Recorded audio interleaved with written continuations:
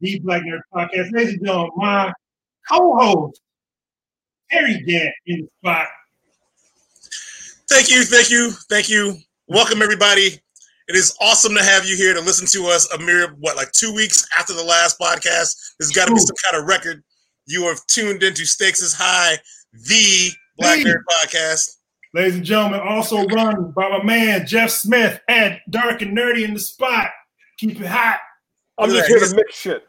He just popped up like Good Morning America. Did you see that? That was tight. Now he's wonderful when it works, ladies and gentlemen. It's wonderful when it works. Ladies and gentlemen, we are back again. I've lost track of what number shit we on. Last week was the COVID joint. COVID part 2. That was COVID. Before that was the pandemic episode. Right. I don't know what episode we on right now. But we're gonna call this episode "Oops, Opening Up." Right. That's exactly what it feels like. Like, damn, did we do that? No. Yeah. Oh no. Or the group project where you're the only one who did the work. Yep. That's it. You are the only one who did the work, and all the lazy bastards made all the noise. Right? We are like, what are we doing? We are recurving the curve is what we're doing. So I had just read that that the Texas governor was all like, "Oh, we got an outbreak here," and who knew? Yeah, who knew this would happen? Yo. So my sister in Houston told me all this shit where basically Texas is obviously known for this shit, known for this whole bullshit independence. We're gonna do what we want to do kind of shit. Sure. And Houston is at 97% ER like bed situation. Capacity. Okay. And so now some high up people got inconvenienced. Now it's a thing of, oh shit. All of my little oilman friends, all my little Republican friends told me, yo, we got to get economy. We got to get it going. We got to have people back on the beach. We got to have people back in the... And they're like, oh shit, this may not have been a good idea. So I find a certain kind of schadenfreude with people who you've told the right thing over and over and over again. They're like, whatever. Then we roll over and they're like, we go a day or two and all shit goes down. You know what I find interesting is we have both a situation in which people want to say, oh, the economy's never been better. It's the best economy in the history of economies. Oh my God, we're running this economy like it's the Indy 500. But they're also like, we got to open up this economy. Oh my, hey, this economy needs to get going. The same people are like, there's nothing wrong with the same people are like, there's nothing wrong with this economy. This economy's fine. We're kicking ass over here. We are America. Exceptionalism. We're the best. Are the same folks going, hey, no. But open up all the bars and restaurants and movie theaters. We need baseball and football back. We got jobs. People got jobs out here. We need to do these things. We need to get back to normal. Well, you can't have it both ways, right? Either your economy is humming like nobody's business, and I'll tell you, there is kind of a way in which you can have an economy on some level. If even with a shutdown, you just need people to spend what money they have confidently. Everybody won't be in the same boat, right? But like, we did a thing here. It wasn't like it was before, but I know damn well that if you're like, fuck it, let's just get back to normal so we all feel better, everybody's gonna start feeling a lot worse. Yeah, Lakeith, our friend Lakeith, his wife had a post that I thought summed it up too. When you were talking about we're all being in the same boat, it's like we're all in the same storm, right? But we ain't all in the same boat, right? Some people got a real nice boat, right? Some people's boat is taking out a lot of freaking water. And when we're talking, when it's that conversation about like, we got to open up this economy, it's people with much bigger boats talking about their economy, right? Like I just saw that like we're going to minimum wage in Chicago at like $13 an hour to like $15 an hour, like next year or something. And I thought to myself, like, man, they just announced that shit. Like they weren't just having battles over that for like the past 3-4 years. You know what I mean? Like straight fighting it. They just dropped that in the news. Like, yep. And next year it'll be 15. $15 an hour minimum wage. And I was like, word? Like y'all just yada yada over the fact out of so many businesses didn't want to do that, right? When it was the right thing to do. They absolutely didn't want to do it. And like, well, I guess knowing that we're gonna have these viruses, and I'm gonna say plural, because if the worst comes to worst in November, there will be more of these viruses, right? Like this pandemic is gonna be training wheels, right? Believe me, you're gonna wish that somebody was out there working just to be able to like take care of your basic needs, you know. And whether that's a drive-through or a hospital bed or like unloading trucks of paper towels, whatever it is, right? The garbage men. You need the garbage men to still come by because you don't want to know what a pandemic is like if the garbage men don't show up to work. You know, True. Like. We don't need cops like you think we need cops, but we absolutely need streets and sand.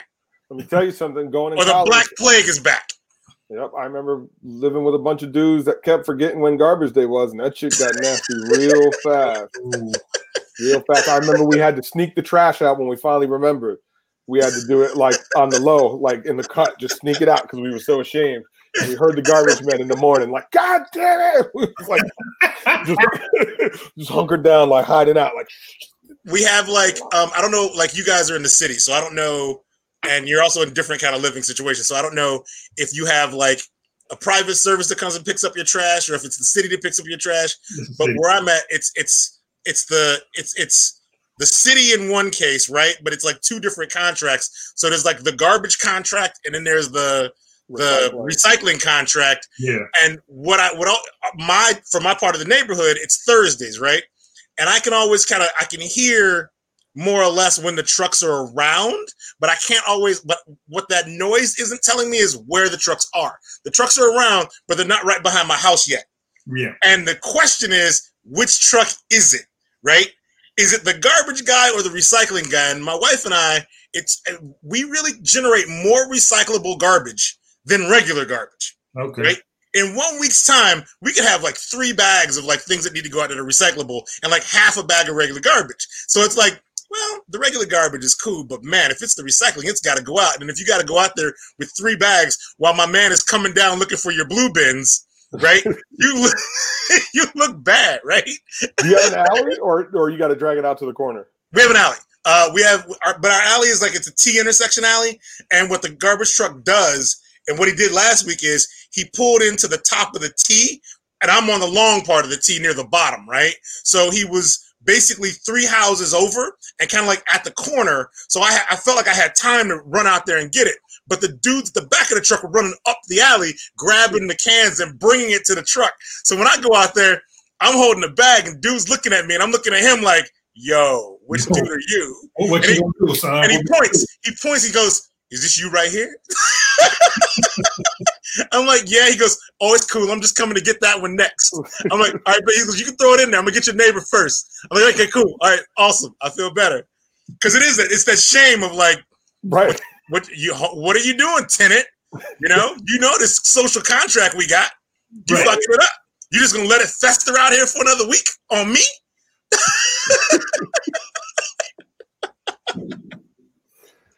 All right, people, what's up in nerddom for you guys, man? Like, I will ask a general nerd question, and you got any like nerd comics related things you've been up on, or like nerd anime cartoon watching? During COVID, I know that this makes people like me, like I go back to like some of the things that I've missed, like that I slept on or that I purposely put off because I was just doing other shit, you know? Right. Like I'm doing a lot of that now. Some new things have wormed their way into my general like going to bed viewing, you know? It shows I've determined I love that I never thought I'd love. That like there's a show that I love that I was gonna completely fade. Like I'm not even fucking with the show.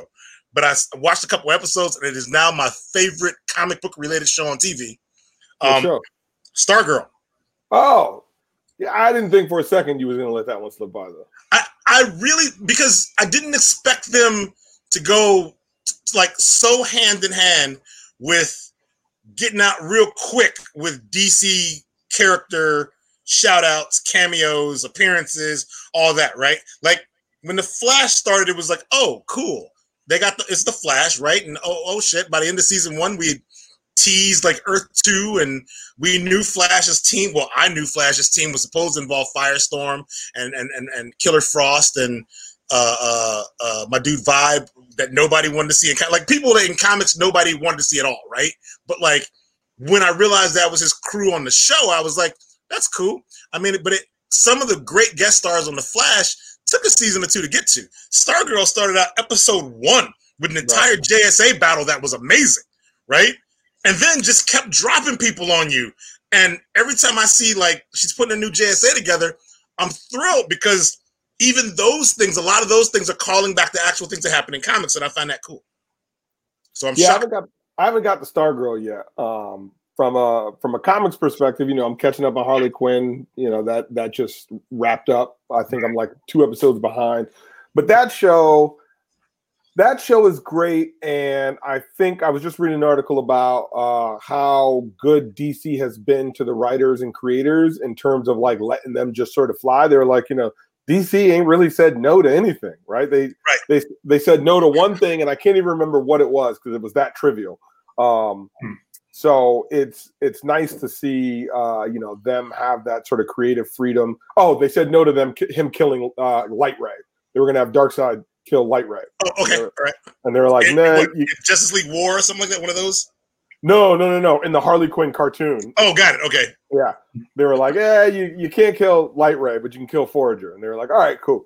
Damn, like wow. I mean, and even then, it's like I didn't realize the Darkseid even got to like the Harley Quinn cartoon. Like that. Yeah, that's okay. But they had Light Ray and Forager too. Like they had Forager on Young Justice. Didn't do the entire New Gods saga, which I was kind of waiting for some of that because the New Gods are like. They have a special place in my heart because it's that truth about Jack Kirby is if you left Jack Kirby alone for 15 minutes in a room, he created a new universe for you, right? If you pissed Jack Kirby off, he created a great new universe for somebody else, right? So, and that's what the New Gods kind of were.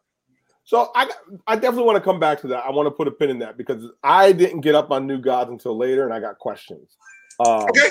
Cool. But the other thing, I've been going nostalgic and going back and reading like old Denny O'Neil shit. If you got to, right? Why are you hating? I'm still mad over That's like what one. The man does. There's an aspect of Denny O'Neil's philosophy with Batman that I never agreed with, and I think that when I explain it, you will actually agree with me, and it's gonna fuck up how you love your Denny O'Neil. Like. I'm not saying bad writer Denny O'Neil. I'm saying philosophically, possibly made a mistake, Denny O'Neil, that we're still dealing with the consequences of even now, and I hate it. Grant Morrison tried to save us from it. I'm trying to figure out if I want my hate sandwich now or if I want to postpone my hate sandwich. Okay. It's a hate hoagie. It's a hate hoagie. It's like 14 inches. It's 14 inches long, right? It's got seafood on it. It's got a remoulade. He gonna hit you with that black and shrimp. That salt and vinegar kind of chips later on. Like right. Yeah. Troy might be right. Look, I'm gonna write it down too. Denny O'Neil hate. I'm gonna write that shit down. We're coming back to that. All right. Troy, what you got? I got shit nothing. I got shit nothing. I'm sorry. I got shit Troy, for those of you who don't know, during COVID, I own Third Coast Comics at 6443 North Sheridan Road in Rogers Park neighborhood. Like while I own that shop, I've had to go to the store once the shutdown kind of lifted. We hit phase 4 or whatever. Troy's been going to work this entire damn time. Doing IT. So my thing is not even like the Harley Quinn joint. Like I think we finished like episode 3 or 4. I understand it's done. My shit has really been on not even the real world shit, but like we're really thinking about like the NCAA. We're talking about these sports leagues coming back, all these other shits like this. So I am not doing nerd shit at all. Right, I am doing straight like, I'm dealing with people who want their shit to work and do not care that I may potentially die. Like they don't like fuck whatever. Just your work life is really a microcosm of professional sports leagues trying to come back. You know, right? like, it is that you are the living embodiment of sports trying to come back through your daily work life. And Cass is telling me like, no, it's okay to come back, but meanwhile, there's a bunch of people telling me, "Yay, come on back!" But I'm like, "But what about me and my safety and my health?" And they're like, "No, come on back, come on, do the thing. I'm not going to be in the office. You will." Right. Okay. I trust you will be okay while I sit at home. You dick. Okay, cool. That's what it is. There's like a bunch of hypocrisy that goes on too, right? Like it's sort of. So I went out. So I was walking with the kids today. I had to pick up some Hero Clicks. Yep, you heard that. And we stopped at Potbelly's to grab a sandwich, right? Nerd-wise, I kind of like the sound of this day so far. So keep going. Yeah, right. And that was right before we left Quake Collectibles. That's real shit though. You doing real shit. Yeah. Xander bought his first Transformer with his own hard-earned money. Hard-earned. Yeah. All right, now I got to get involved. Now I got to hover over the kid like next time. Right. You gonna get that Mobat G.I. Joe tape? Let's just do that. Let's just blow it. Let's do it. I'm Rock and roll had a motorcycle. I'm in Potbelly's though, right? And there's a bunch of people that are there eating, and they're eating in the restaurant, and they're complaining about like how crazy it is that they're being asked to go back into the office, right? And they're like, there's like 10 or 15 people in the office, and I'm thinking to myself, like, it's dangerous when you go to work with the same 10 people, right? But like, right, I got to go out and get my Potbellies, right? Right. You're sitting in Potbellies bitching about it, right? And you're not 6 feet apart. You ain't 10 feet apart. And this is the thing about also. I just want to put it out there.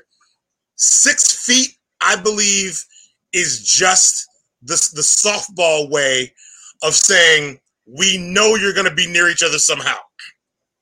I'm willing to bet the actual guideline was probably more like 12 feet, 15 feet, right?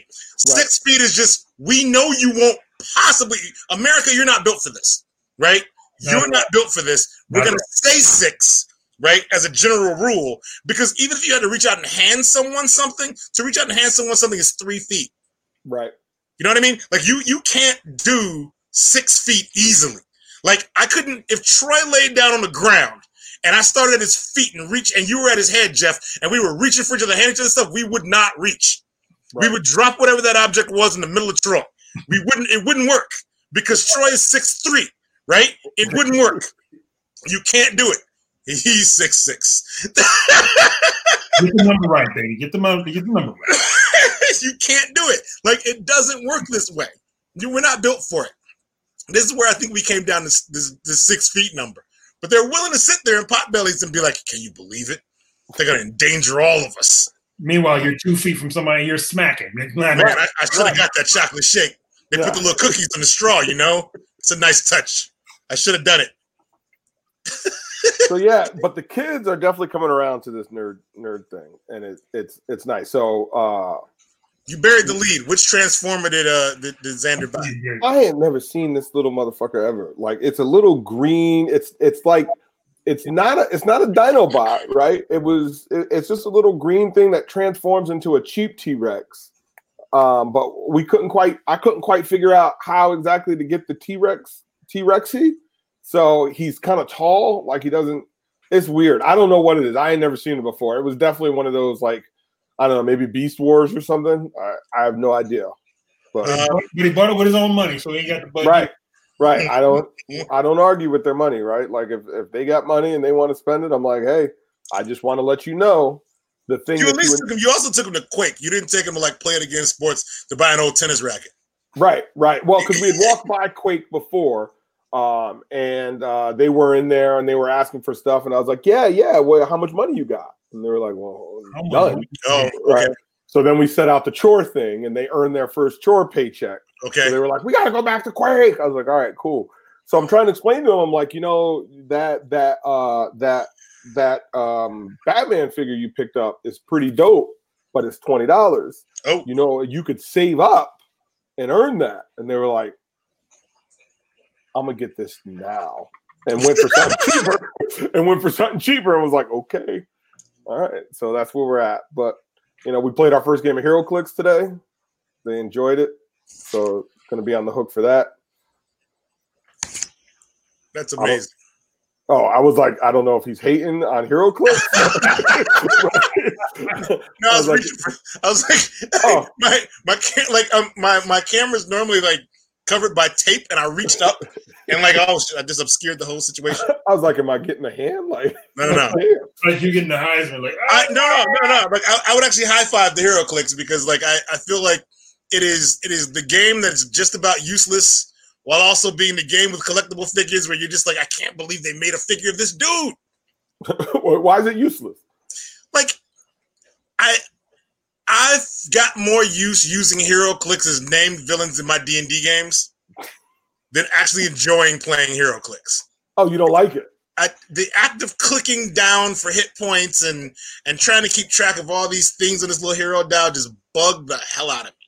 I guess it was too much, like, too involved for what I wanted out of my little superhero, little miniatures, and then battling each other.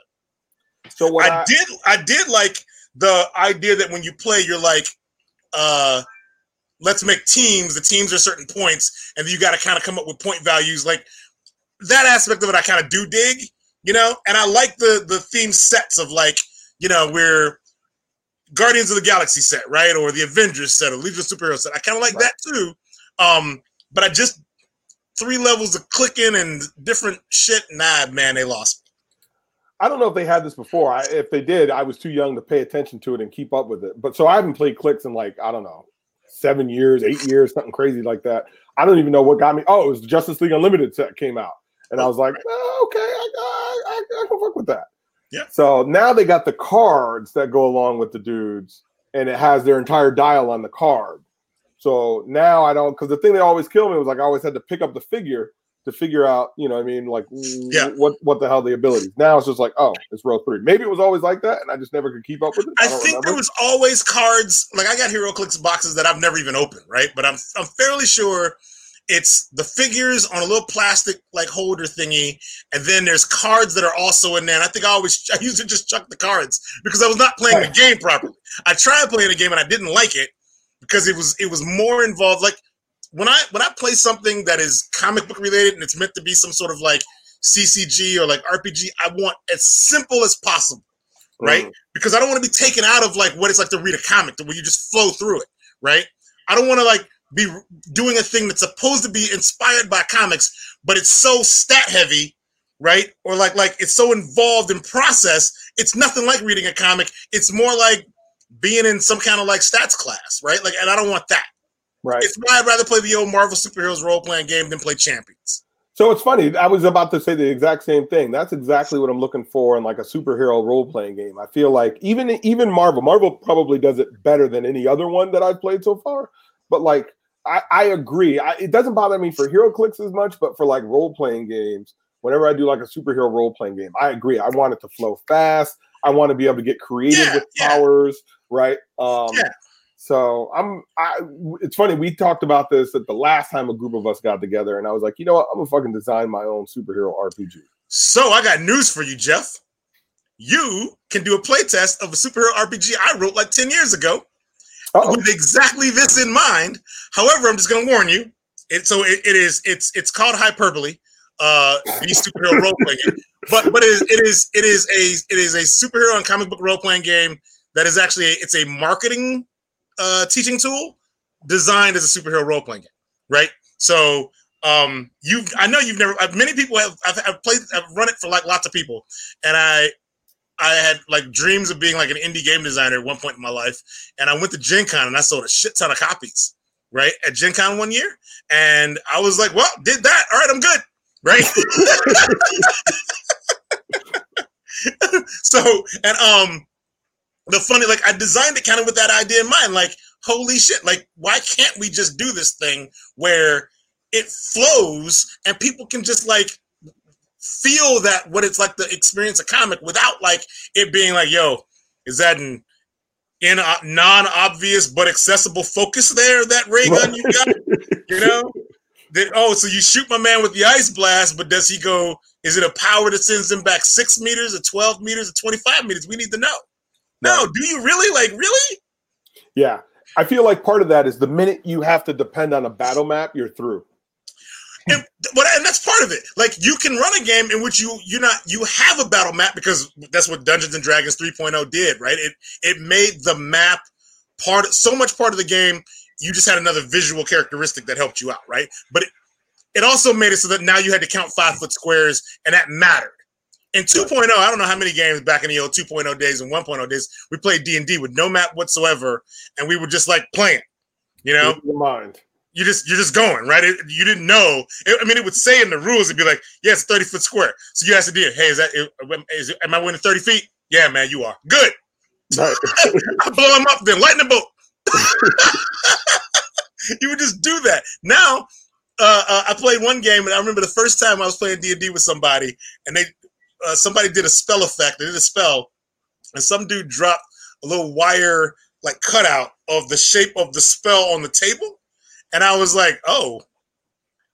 Everybody thought it was really cool, and I was just sitting there thinking, "Damn!" Like, I think I'd just rather argue whether or not my man behind the corner was hit or not. Like, I don't need a wire hanger in the shape of like a weird obelisk to tell me that dude was hit or not hit. Like, now it's almost a bridge too far for me. You know? I don't know. Yeah, you know, I get it. Some games need it, but there's times in which I just don't want it.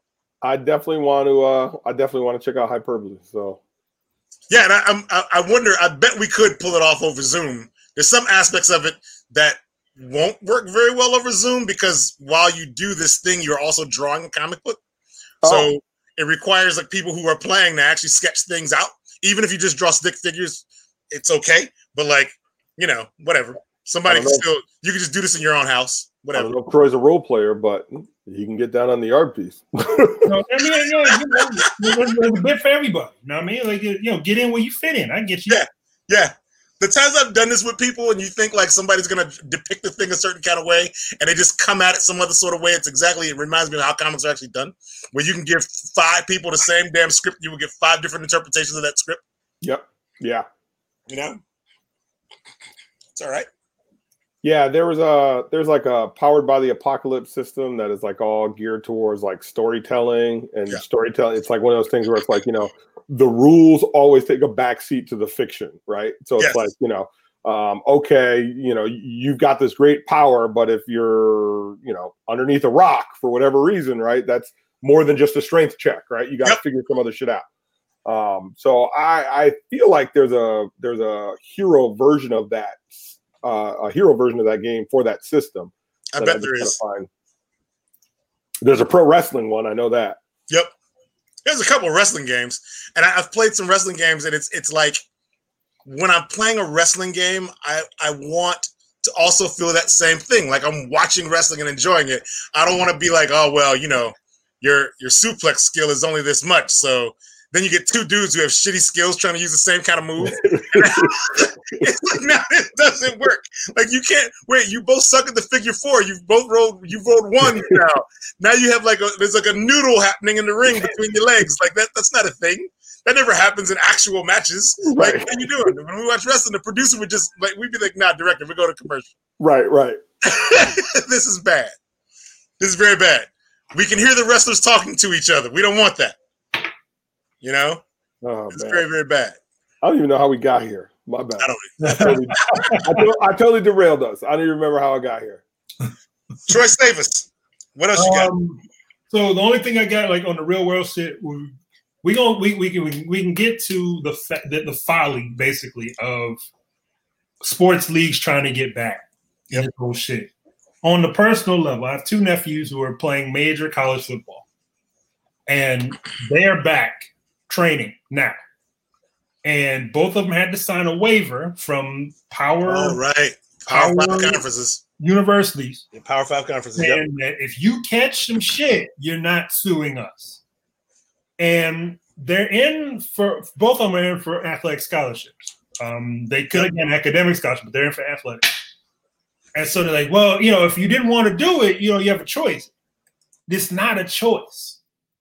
Because the alternative is like, yo, I don't feel comfortable being in a scrum with 20 other people, going fighting for the ball, or I'm doing drills or whatever, and find out that, we're tested every day, or, we have the best medical center in the state of Indiana or state of Ohio, but you're paying some podunk ass universities to start with who may not be on that same shit. So you being able legally not to come back to university, like, hey, I can't breathe now.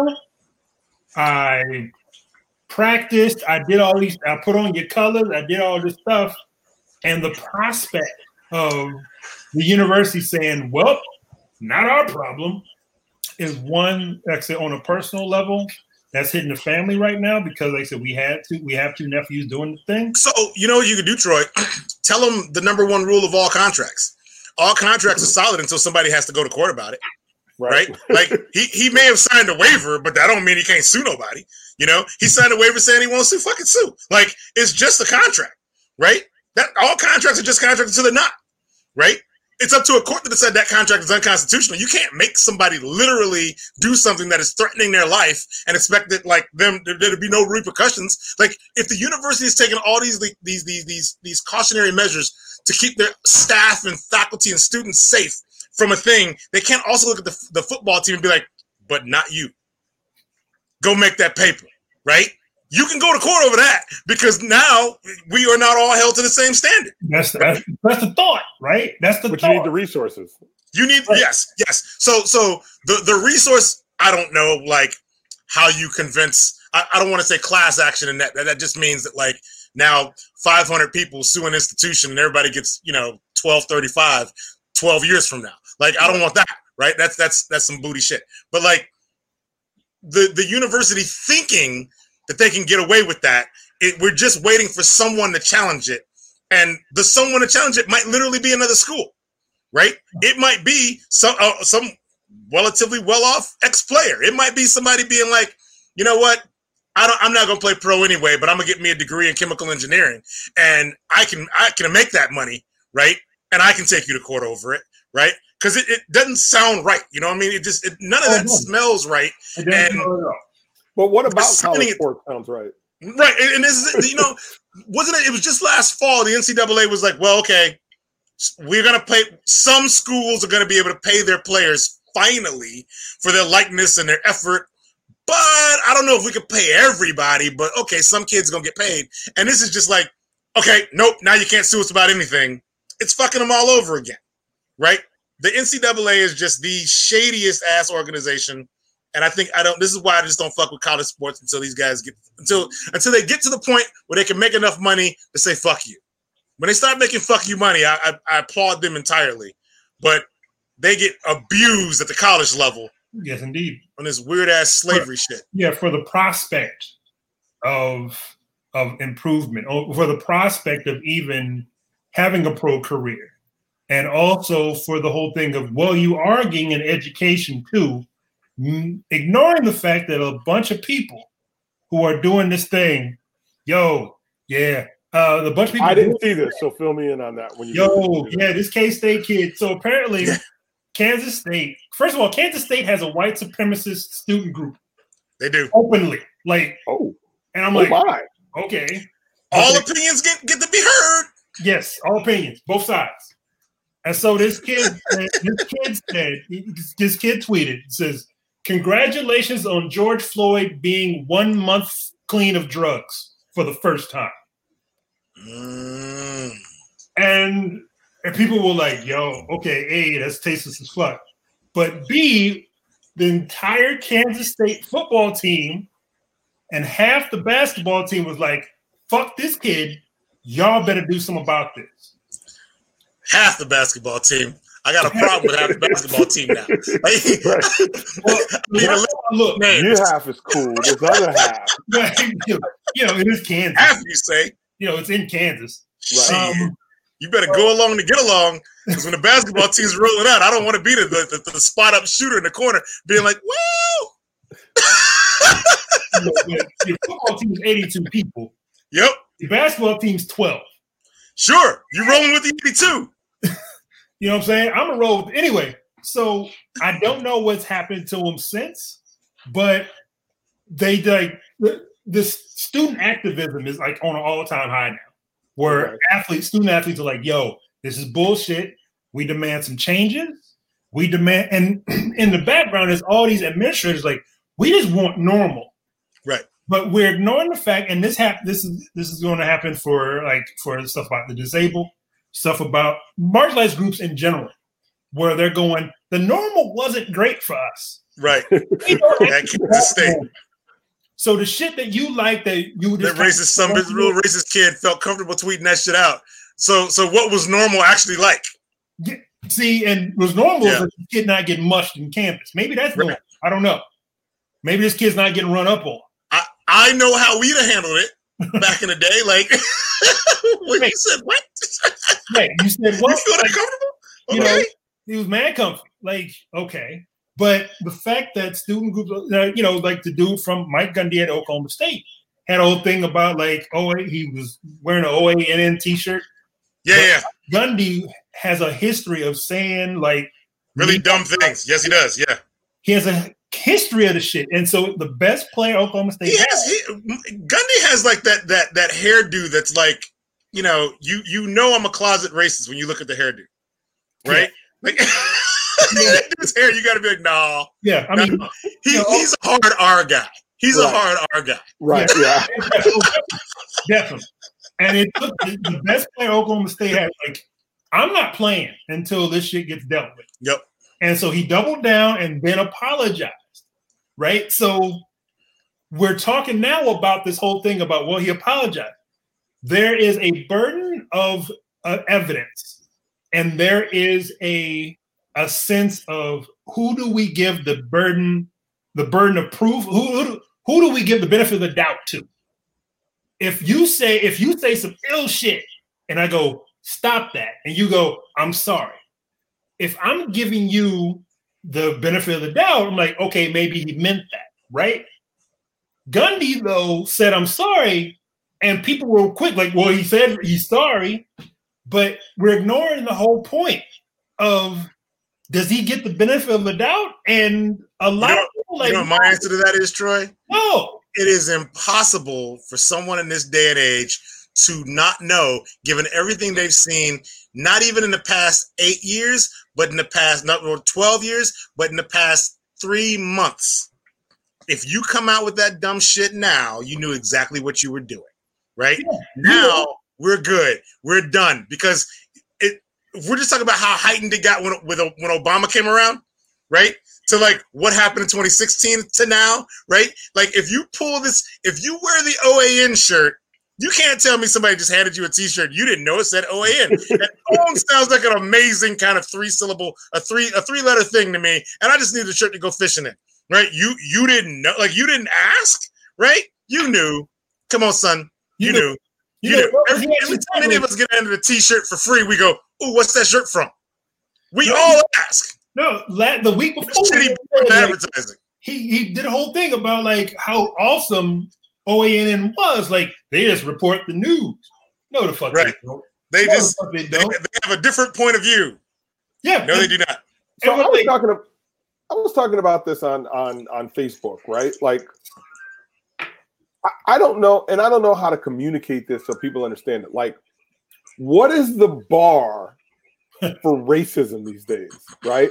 Like, because people do all types of foul stuff, and the defense is always, I'm not a racist. So I don't know if you saw my post.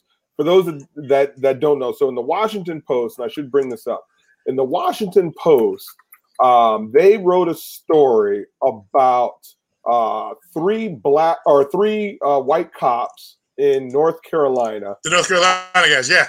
Accidentally recorded a racist tirade that they went on, where they're talking about we're going to slaughter them.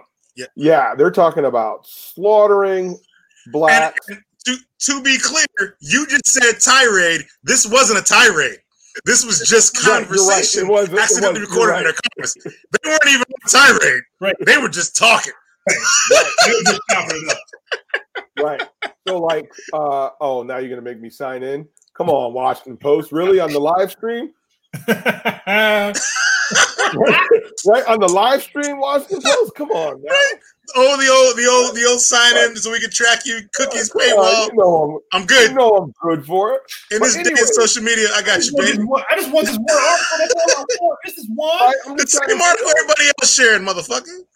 Now I'm trying to get y'all some time, and it's a whole. Anyways, while I'm bringing this up, dudes came across and said some foul stuff like we should just kill them all, or that'll set them back like 3 or 4 generations.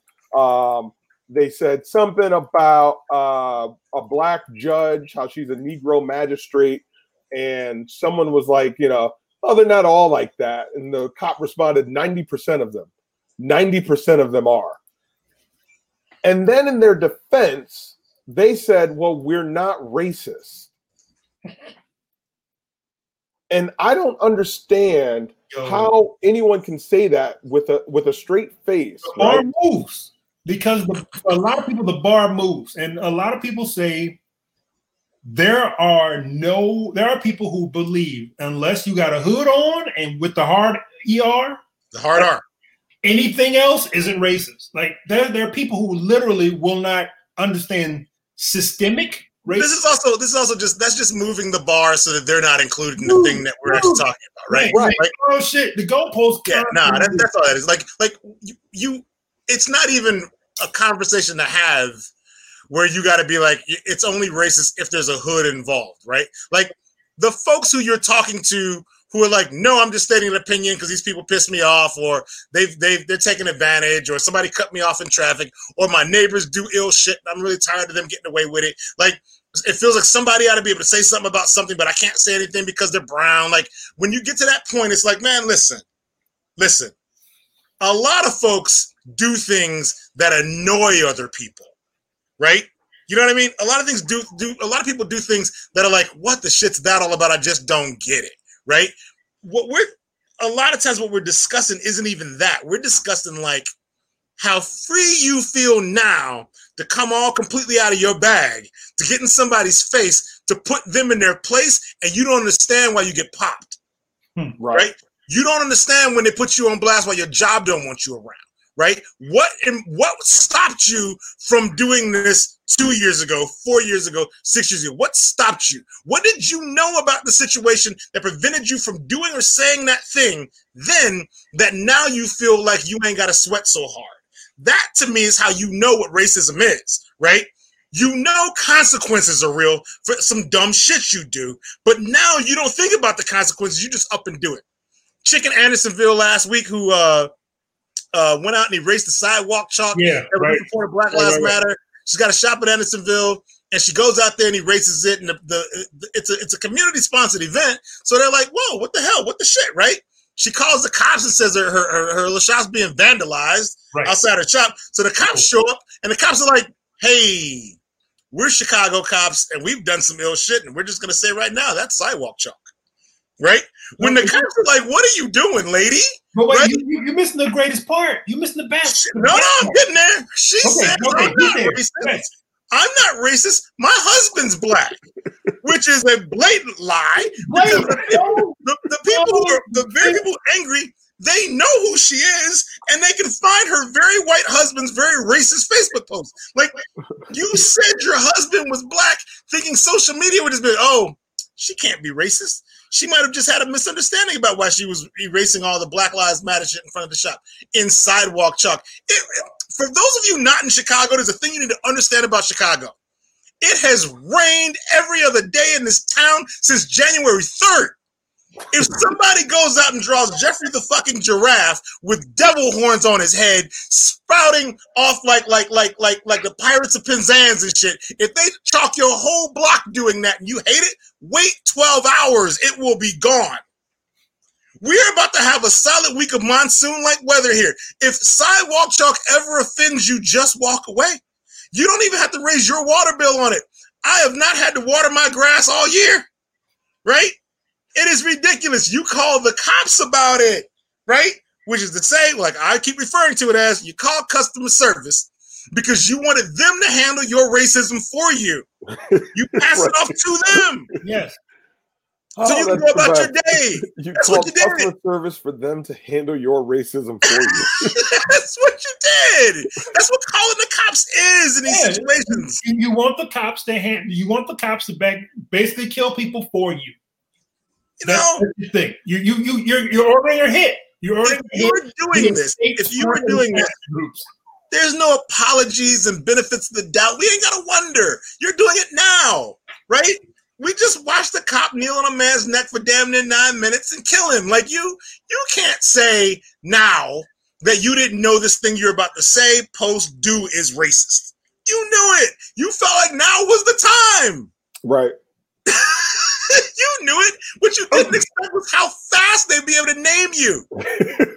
Yo, that internet, they be on it, right? Black Twitter be on it. Like on it. Like Black Twitter, might as well be anonymous. Like everything. Like here's my thing about anonymous, right? Like me and some friends were just talking the other day. Like, man, I just wish like Anonymous could have just handled this whole shit and just dropped this whole dossier or pulled out this whole file and just saved us from so much bullshit. And I was like, you know what though?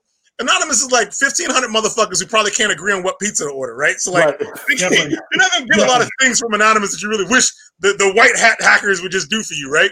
But like Black Twitter is like hackers really are in movies, right? Enhance. Wow. Okay.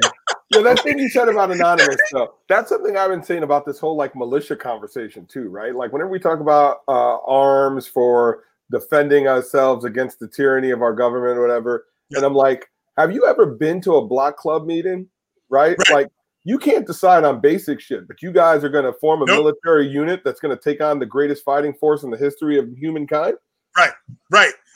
because you bought a gun legally in the suburb, you got a FOID card, and you and your sons go and you shoot on your block. You're the only one within 4 square blocks doing it like that, brother. Like you really are. And let's be real. When the shit comes down to it, your block might have a whole lot of cats who have guns, right? You have a whole lot of cats who have guns. The people coming for you were planning to come for you, right? You don't want that. That's not a thing any of us want. Nobody wants it, right? And some people like I keep saying like the problem with the cops is like the good cops don't out the bad cops, right?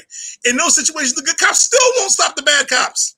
The cops who come get you will all be the bad cops, right? They're not gonna be like, you know what? We should bring that conscientious objector motherfucker on this raid. The kids sell lemonade on Sundays at the soccer games. We need we need the one that understands how wrong this is. We should bring him just so we have a voice of reason. We bring the negotiator. Nah, man, we're not doing that. That's not what's gonna happen, right? So you're not gonna have this standoff in the streets at the corner of like Damon and fucking like Lincoln, right? It's not with arms. You know what I mean? Like you can have a protest, yes, right? But what Seattle did, where they literally took over a police station, understand that one medium-sized city in the entire country pulled that off. One. Right? One. Seattle pulled it off. And Seattle's been weird for a long fucking time. Right? Mm-hmm. If it happened in Portland, it'd kind of be the opposite. It'd be a bunch of like white supremacists going to the police and like they take all their like their Starbucks bags and they put spikes in them and they line them up around the police station to blow up bike tires. Like that's what would happen. Like you can't say that same thing that worked in Seattle would work in Cincinnati, which has had race problems, notorious race problems forever, right? Like what happened in Seattle, and I can't say what happened in Denver, right? I sure shit can't say what happened in Houston. Right? Like, where else is that going to really happen? And it's also one police station in Seattle. It ain't even like the Seattle police are just done now because they got punked. Like, they're holed up at a Shoney's down the block. Well, let's be clear. They abandoned it, though, right? They were just like, all right, we're pulling back. Right. It's not like they got into some sort of conflict. No. Like, Liam Neeson didn't leave them in. Right. Like, I got a particular set of skills. We run this shit now. Right. They were basically like, you got that. Even in Minneapolis, they're like talking about, we got some changes coming. We're just going to come up with a whole new model. I don't trust a word of it. You know, I just don't. I like, unless you tell me that that organizations and cities are like letting everyone go, replacing it with a brand new model, and you are not allowed to apply for your new job Like your old job is gone, but there's a new job you can't apply for unless you convince me of that. I find it like, oh, so we're not the police, we are now just the gendarmes. Okay, got it. Right? I'll see you tomorrow, Chuck. See you, Ted. But that's something I think about a lot, though. Like, what does a realistic fix look like, right? I mean, it's redistribution. Like the fact that people call cops for shit that cops aren't trained for. People call cops for, like, with this whole school shit. Like, if an 8-year-old is having a tantrum, they call the cop instead of a social worker, instead of somebody, child psychiatrist. Someone paid by the school to handle the emotional issues that children have in the 21st century. Yeah. You know, a cop is a fucking hammer. Yeah. And in school, you're going to have screws. You'll have cats. Right. You'll have all those sits. Troy, you know, and also, like, particularly in situations, it's not just that a cop is a hammer. It's that in one case, there's a kid who's just straight up belling in the school, and we got to call somebody. The cop shows up, and there's a conversation, right? There's a sit over here. Let's deal. Maybe you have a migraine. Maybe you have low blood sugar. I don't know. You know what I mean? We just deal with it that way. Versus what we have on video years before George Floyd is the cops come into the school, grab the young black female who's 15 years old, 98 pounds soaking wet, pick her up and body slam her on her head. That has happened to more than one young woman in schools, right? Over the last like 5-6 years, like that kind of thing. When the cop rolls in and looks at the situation and says, "Oh, let's just get you another Lunchable." You know, let's dim the lights a little bit. Let's talk about what's going on at home. You know, whether your mom had to sell one of the cars. Oh shit, that's tragic. You know, like, oh man, you don't have a purebred dog anymore. Okay, that's really fucked up. Please don't shoot the whole school up. Like versus you roll in like, oh, I know what's needed here. Like full Nelson suplex. That's the way the lens tend to. That's the way the cops tend to look at everything, right? Their entire lens is through crime and punishment, right? Like that's the worst of people, right? Not just the worst of people, but like if you're calling me, my thing is I need to evaluate if a crime is going on, right? Or it's about to go down, right? Yeah. And then take violent action when it's just like back to the Wilmington cop situation. You get a guy who answers the call who's been waiting for his moment, right? This is his chance. He's going in and body slamming somebody, right? Yeah. That's going to happen, right? When you're waiting for you're not looking for your moment to calm a situation down. You're waiting for your moment to flex, right?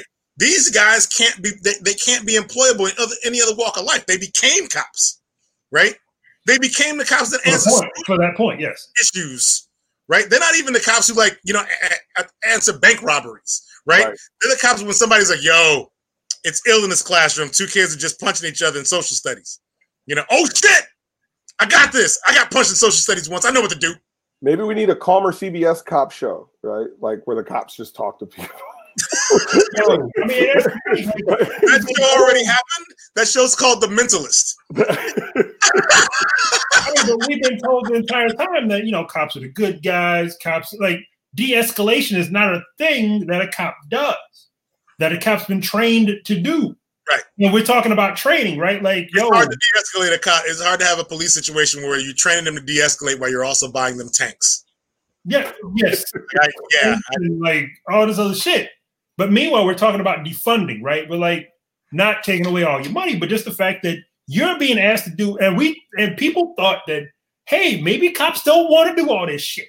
Maybe you don't want to get caught out there. You just want to brutalize people who've done actual crimes. Okay, that's something else entirely. Let's go ahead and you do that thing. But you go ahead and you like, yo, you were trained for 6 months. You graduate from the academy. Yo, we give you a gun and we give you the absolute authority to be judge, jury, and executioner.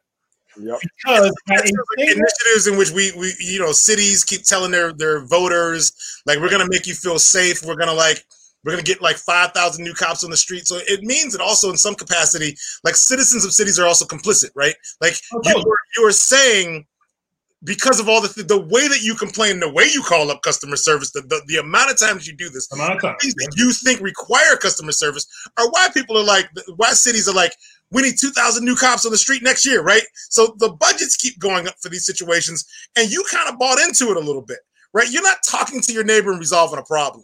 Oh. You're not walking away being like, you know what, fuck it, it ain't worth it, right? Sometimes it just ain't worth it, right? So a lot of shit can be handled by just being like, fuck that dude. He ain't gonna pay his rent anyway. He's gonna be out in 3 months. Like, whatever. Like, sometimes you just walk away, right? Sometimes, yeah, okay, if some harsh shit's going on, you do call the police. They gotta handle the thing. But man, the cops got called on cats because the barbecue smoke was going across the yard. Yeah, right. I can't even think of a time where I got robbed on Christmas once in my house. I think that's probably the only time I can think of where I called the police. Oh, and there was a fight outside of my house. There was like a group of teenagers that just got into a huge brawl.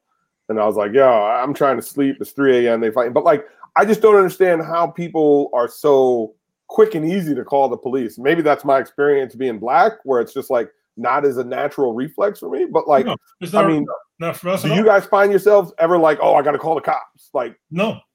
In my life, I've done so for shit that I just deemed, nah, this is out of pocket. I got to call somebody. But what I've done is I've called 311.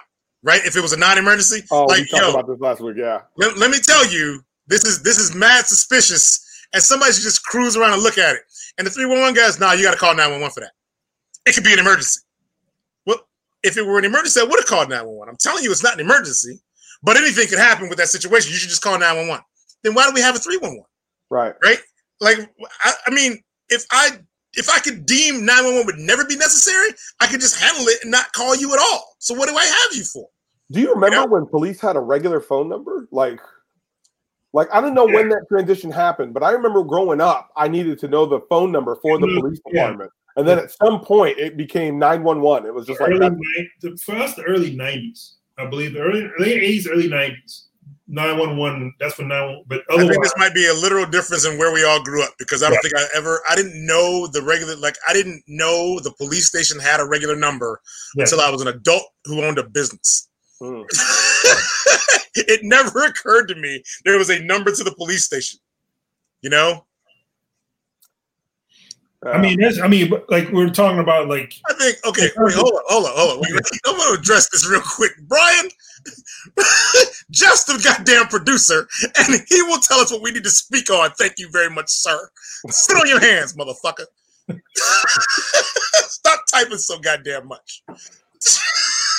I control when it goes up there. I know. Okay. I just don't want Brian to be on full blast. Like, it's not like that. That's my boy. He's like, he got shit to say this week. He's like, God damn it. I want to get back to talking about Batman.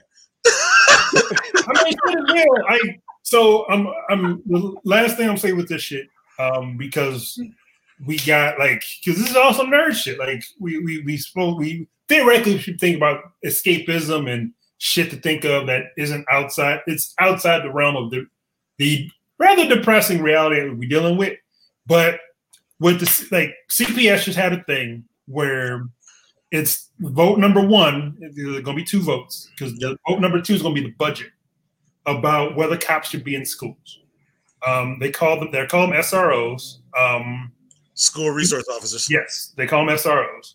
And they had a vote last week, and they'll have a vote next month of how they fit in the budget. But so this whole thing when, like, you know, hey, let your officials know that you don't want cops in schools, da-da-da-da. But what's come out is the fact that they polled teachers and principals. Do you want to take SROs out of school, out of your particular school? 75% of principals and 60% of teachers says they want to keep them in. So at this point, when your union's like, yo, take the cops out, but you on the slide like, hey, do you want them? Yeah, actually I do. Right. Because it's also an issue of accountability. If some shit happens in school, nobody wants to be responsible. Well, you took the kid, you took the cops out. Now it's on the principal, right? And the principal don't want that smoke. The principal doesn't want that blame. He doesn't want that. He or she doesn't want that shit at all. Yep. The teachers don't want, but it comes out that the teachers are the ones making 90% of the calls to the police. Yep. Like, yo, this 8-year-old is acting up in my shit. And y'all told me I can't grab him. Y'all told me I can't snatch him up no more. Can't snatch him up. And so we are correct. So people are acting, like to the point made before, people are actively creating this environment. They're actively complicit in this shit because of the decisions they're making and their thought process of, well, it's not me. But so you know what? This is the end of the defund thing that people don't get. If, to Brian's point earlier, if it's $151 billion nationwide into police funding, we talk about defunding. We take some of that money and we put that shit in community resources. So the shit that's happening in your house that sends your kid to school, that makes him having conflicts with other students so bad, the teacher calls the cops. The cops got to come in and suplex and throw motherfuckers across the room, right?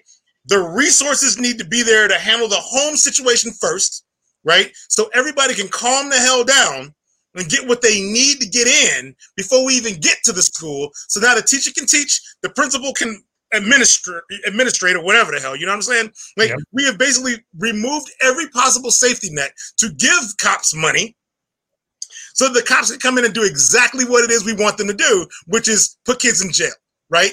You know what I mean? Like, what about the thing that is different from when we were all in school to what's been happening now in the last 25, 30 years is every possible angle that there was an outlet where somebody could just save the situation at home, right? So that you could run a school, right, has been removed. Every after-school program, every in-school program, every nutritional shit, all of it's been eroded and eroded and eroded. At first, it was like, we eroded your school lunch and your music program because, you know, we got to win state in football. At first, it was that. Now it's not even that, right? Now it's all this money is going to this other thing that is just on quick riot response to the problem instead of straight supporting the families that need the support. So there is no problem.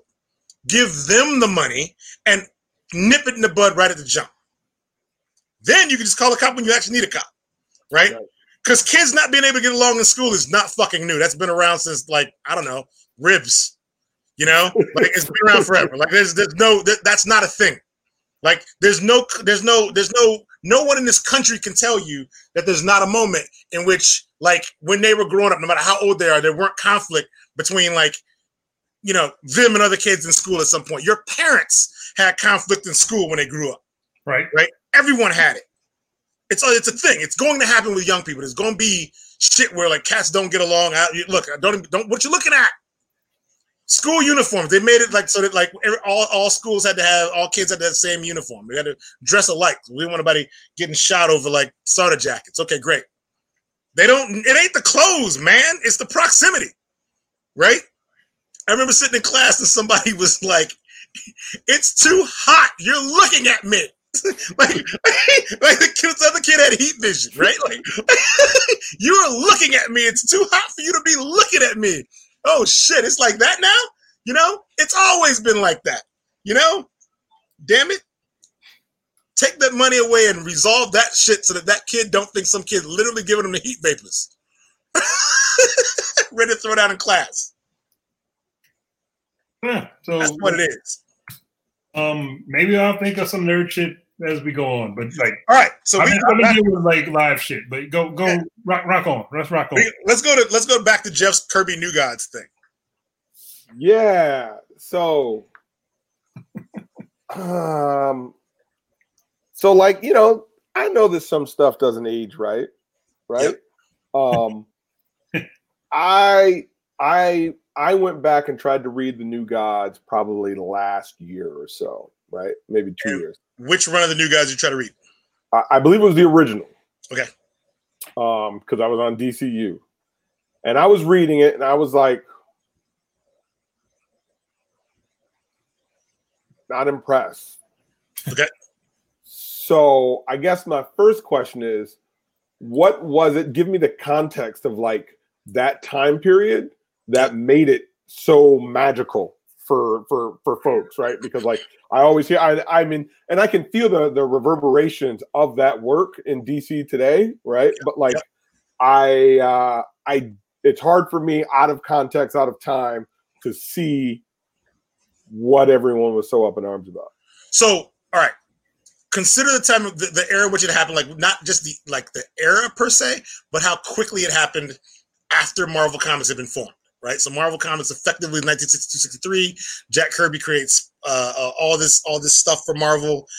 Jack and Stan do a thing, and within about 10 years, you have a situation in which it ain't like it was anymore, right? We have now we've got new writers are coming in and freshening up stuff that Stan did, and Stan's kind of being sort of pushed aside. No, Stan, you ain't got to write all these books. We got other guys who can write these books. And Jack is like, look, I'm perfectly fine creating. You know what I really like, though?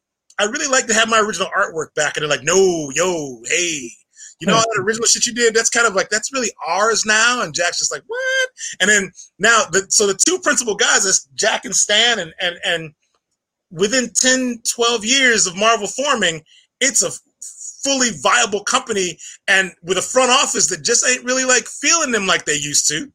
And Jack was basically he got a call from across town, and across town was like, hey, if they ain't treating you right for all the shit you did for them, you ever consider creating some cool shit someplace else? And Jack Kirby's whole thing was Jack didn't understand why any creator would ever want to do a thing, right? Go back to a story he'd already told, right?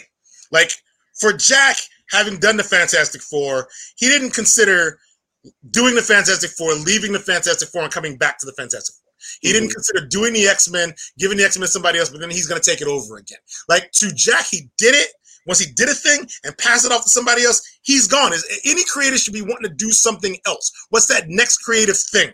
Right? And when you kind of feel you start feeling maybe you're being pushed aside a little bit, you're the old guard and there's a new guard coming up, and maybe you're not quite being treated with the respect that you ought to, but across town somebody's like, yo, just come through here and do whatever the fuck you want. Well, that's music to Jack Kirby's ears. The New Gods was Jack Kirby heading DC Comics, and he didn't go to DC to do Batman. He didn't go to DC to do Superman. He didn't go over there and do Aquaman. He went over there and created fresh, brand new shit they didn't already have, right? DC flipped shit because they were like, no one here would have created the mythology behind the New Gods, right?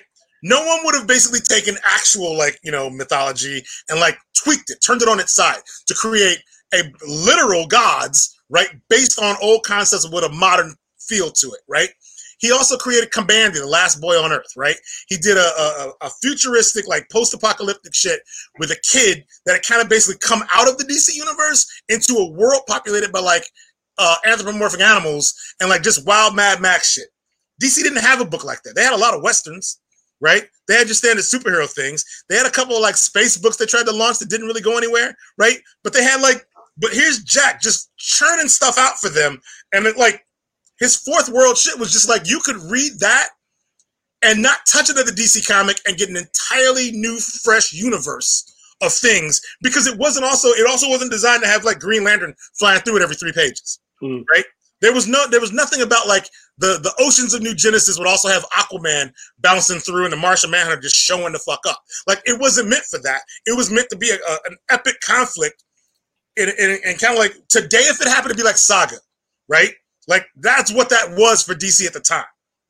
And his whole point, even when he did that, was I'm going to launch this New Gods, this fourth world. I'm going to give you the Forever People, the New Gods, Kamandi. I'm going to give you all these joints that I'm giving you, right?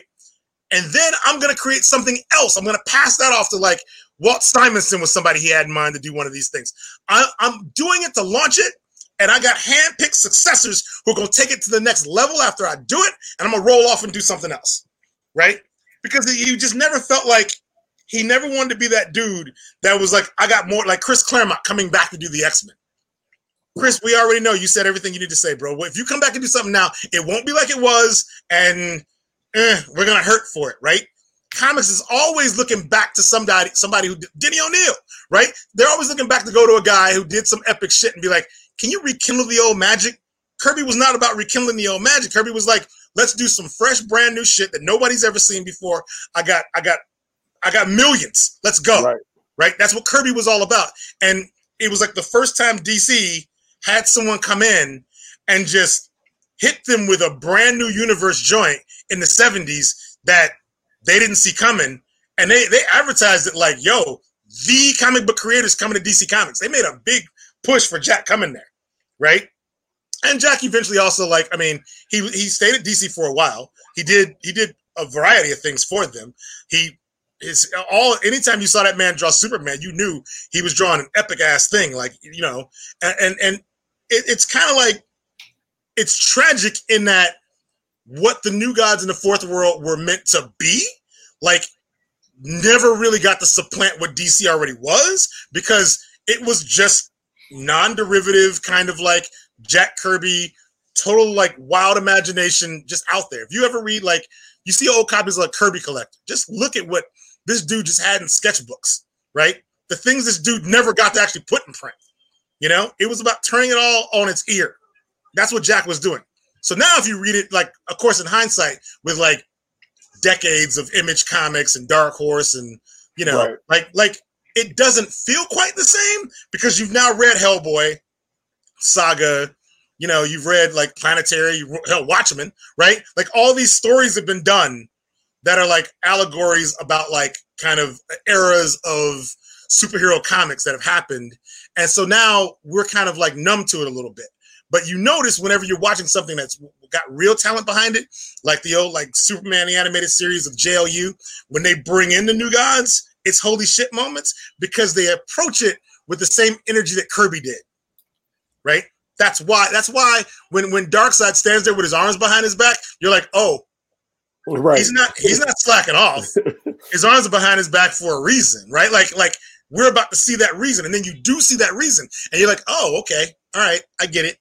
But then you just like, sometimes you're reading a comic and it involves the New Gods and it's just punching and kicking, right? Like then it doesn't quite work the same way. And if you're reading a lot of the old like sort of Silver and Bronze Age comics, they don't quite hold up quite the same way. You need like a master kind of giving it from their point of view for you to really feel the impact of it sometimes. But I think that like what would really help you with Kirby is like seeing Kirby work at like full size, right? Like I'll next time when we plan for you to come through, I'll bring some Kirby collectors, just send them home with you. And then you'll see like the actual full impact of Kirby and what this dude was capable of. And people knew it in 73, 74, 75. They understood what Marvel was basically letting walk away. You know, Marvel's like, we got Ramita, we're good. You know, we got Buscema, we're good. You know, all right. And Kirby just didn't want to go back and do the Hulk again, you know? Right. All right, I'll have to check out the stuff you give, and I'm trying to keep an open mind. You know the shit's real. Like if somebody said tomorrow George Lucas is going to do another Star Wars movie, right? Oh, yeah. Do you know what I mean? Right. Like you might want something different out of Star Wars right now, but you know what you don't want, right? You know, it'd be like that. Like, and Kirby knew it. Like, nah, you don't want that out of me. Nobody wants that. I don't want to do that. Why would I do that? You know? No, I got something for you. Also, nobody's asking what George Lucas has next. Nobody cares. But no, they would care with Kirby. You know, whatever. Right up until he did the last Indiana Jones. Yeah. Right. I think that's when everybody was like, "Now we good. We good." Now we understand. We're good. Thanks, George. Now we understand. Right. Now we understand. That's totally it. You know? Yeah, like New Gods also might not be like, maybe New Gods didn't work for you, but like try Commandy next. You know? Right. Read that. Like see, like let that wash over you. Forever People was the thing he did where I was just not feeling Forever People. To like, I didn't care about the Forever People ever until I was watching Young Justice, and then I saw like the Super Cycle, and I was like, shit, yeah, Forever People. But then I tried to read it, and I'm like, oh, I still ain't feeling it. Forever People. When I see them like animated, I'm like, hell yeah, the Forever People, you know. But then, yeah, reading it, it never worked for me. Yeah, but like so much of that other Darkseid New God shit absolutely did work for me, and some of it didn't, you know. But like, yeah, and I like the mythos that came out of it. I like the characters. I actually like them more in television format than the comic format. But all right. But also, I think it's that way for a lot of like the old school Silver Age comic books in general, right? A lot of people love Marvel movies, but they ain't trying to read 1963 X-Men shit. Yep. That is true. They're just not. They're not going to do it. As I'm sort of switching gears, has Marvel lost their mojo after we've wrapped up the Infinity Gauntlet stuff? Because, like, I remember there was a period where, like, I was always itching for the next movie. Now I don't even know what's coming out next, nor do I really care.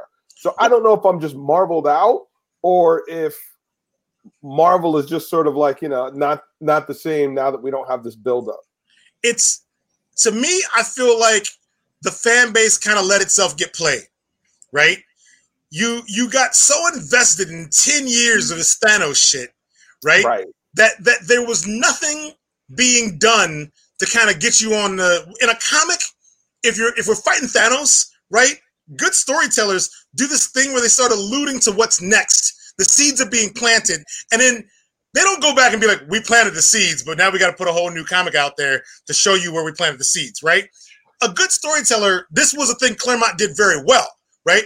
The X-Men are fighting the Hellfire Club, but by issue 3, in the background, they start dropping little hints of the next villain in there, like, just on the sly, so that when we handle the Hellfire Club, next dude is ready after a one-issue kind of break. You know what I mean?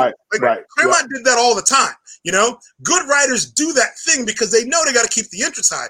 Marvel gave you 10 years worth of movies, made it all about Thanos, did just about nothing to kind of hip you up to like what might be coming down the pipe next. Yeah, they got you on like, we got Spider-Man back, so everybody was into like, everybody's walking around now talking about how great the Spider-Verse was, but that was animated and not Marvel Studios, right? So like, that's not related. And now the real problem you have isn't, am I over it? It's that, are you going to feel comfortable watching anything involving a cape in a movie theater for the next 2 years? No.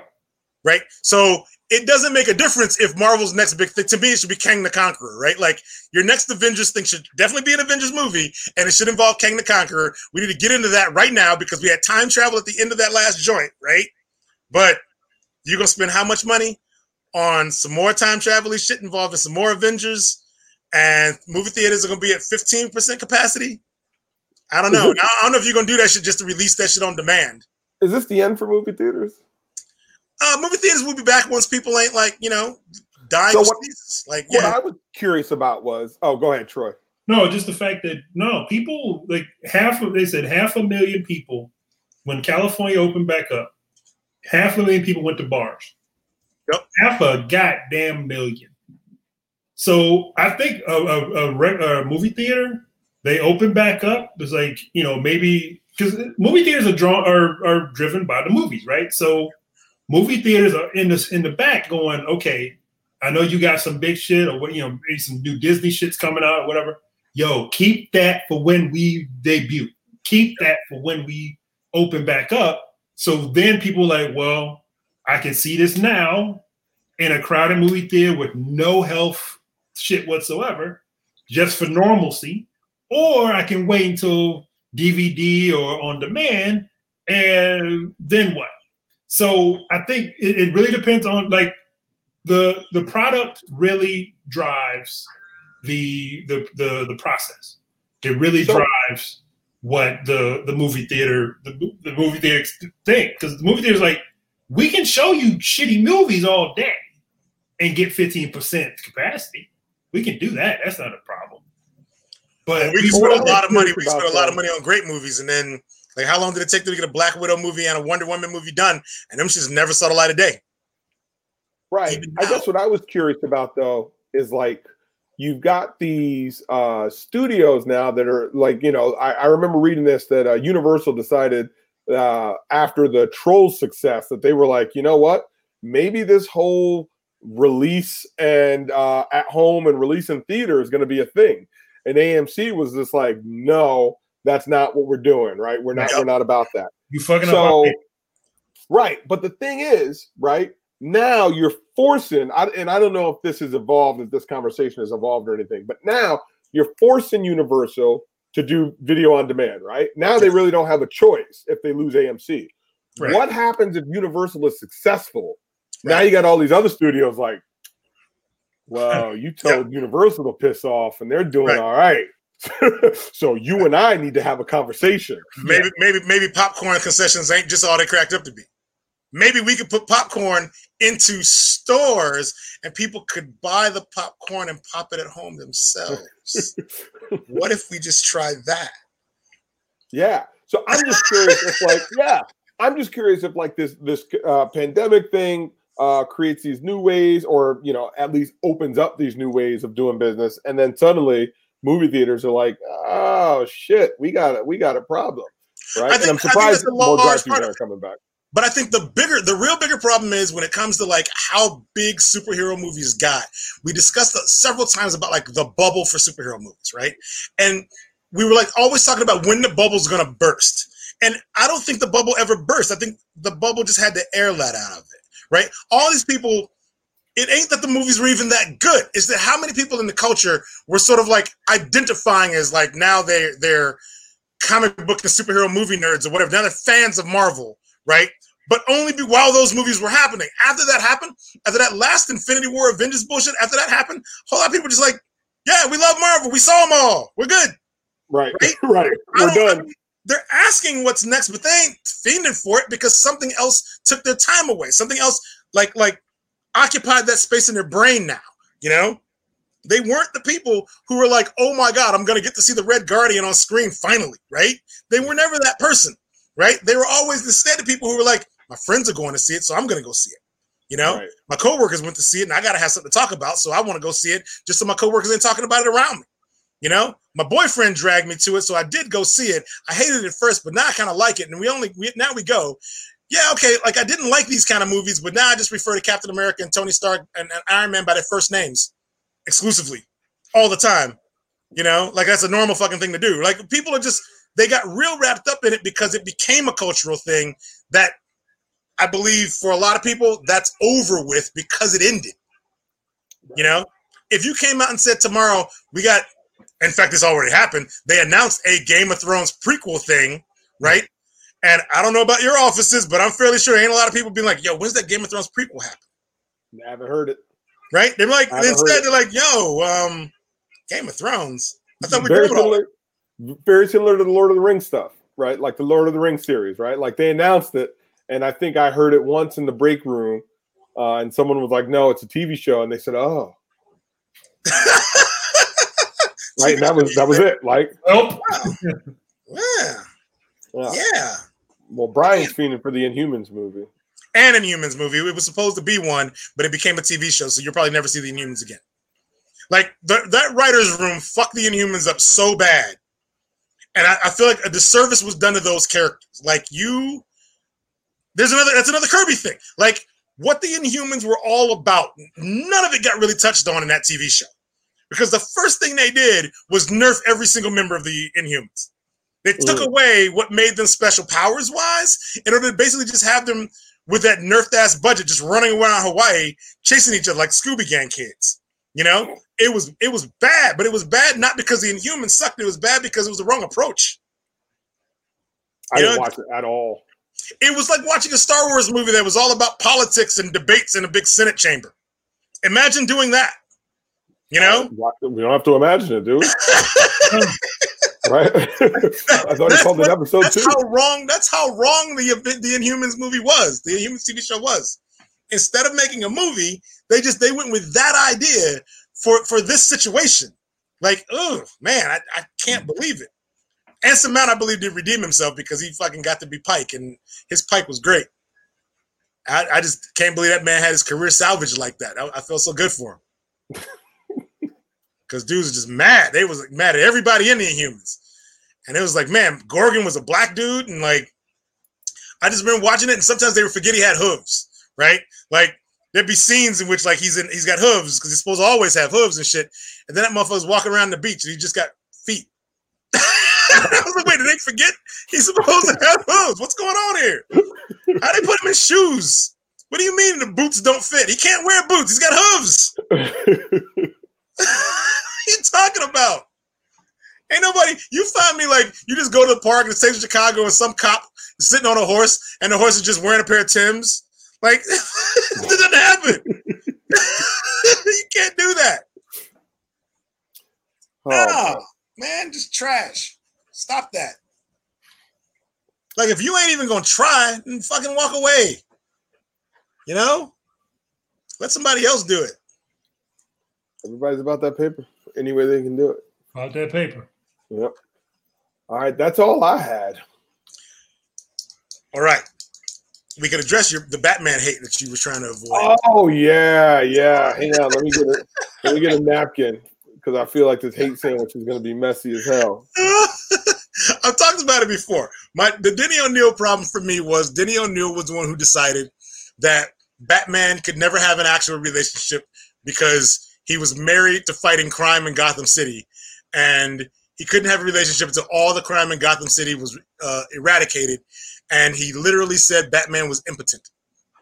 Okay, yeah, I remember that. This is why it is that when Batman and Talia have Damian is immediately written out of continuity and just shuffled off until Grant Morrison brought him back, right? Like, this is the Denny O'Neil thing I will never let go, is how Silver Age writers and creators sometimes like stunted the growth of characters for decades with like, this is the only true essence of the character and this is where we're at. And then the worst thing happens when somebody comes along in kind of postmodern comics era, and then they go the exact opposite direction. And everybody goes, this is the definitive view of the character, and this is what we got to do. So now we're just, everybody's Denny O'Neiling it, and then everybody's Frank Millering Batman. And those are the two versions you get, right?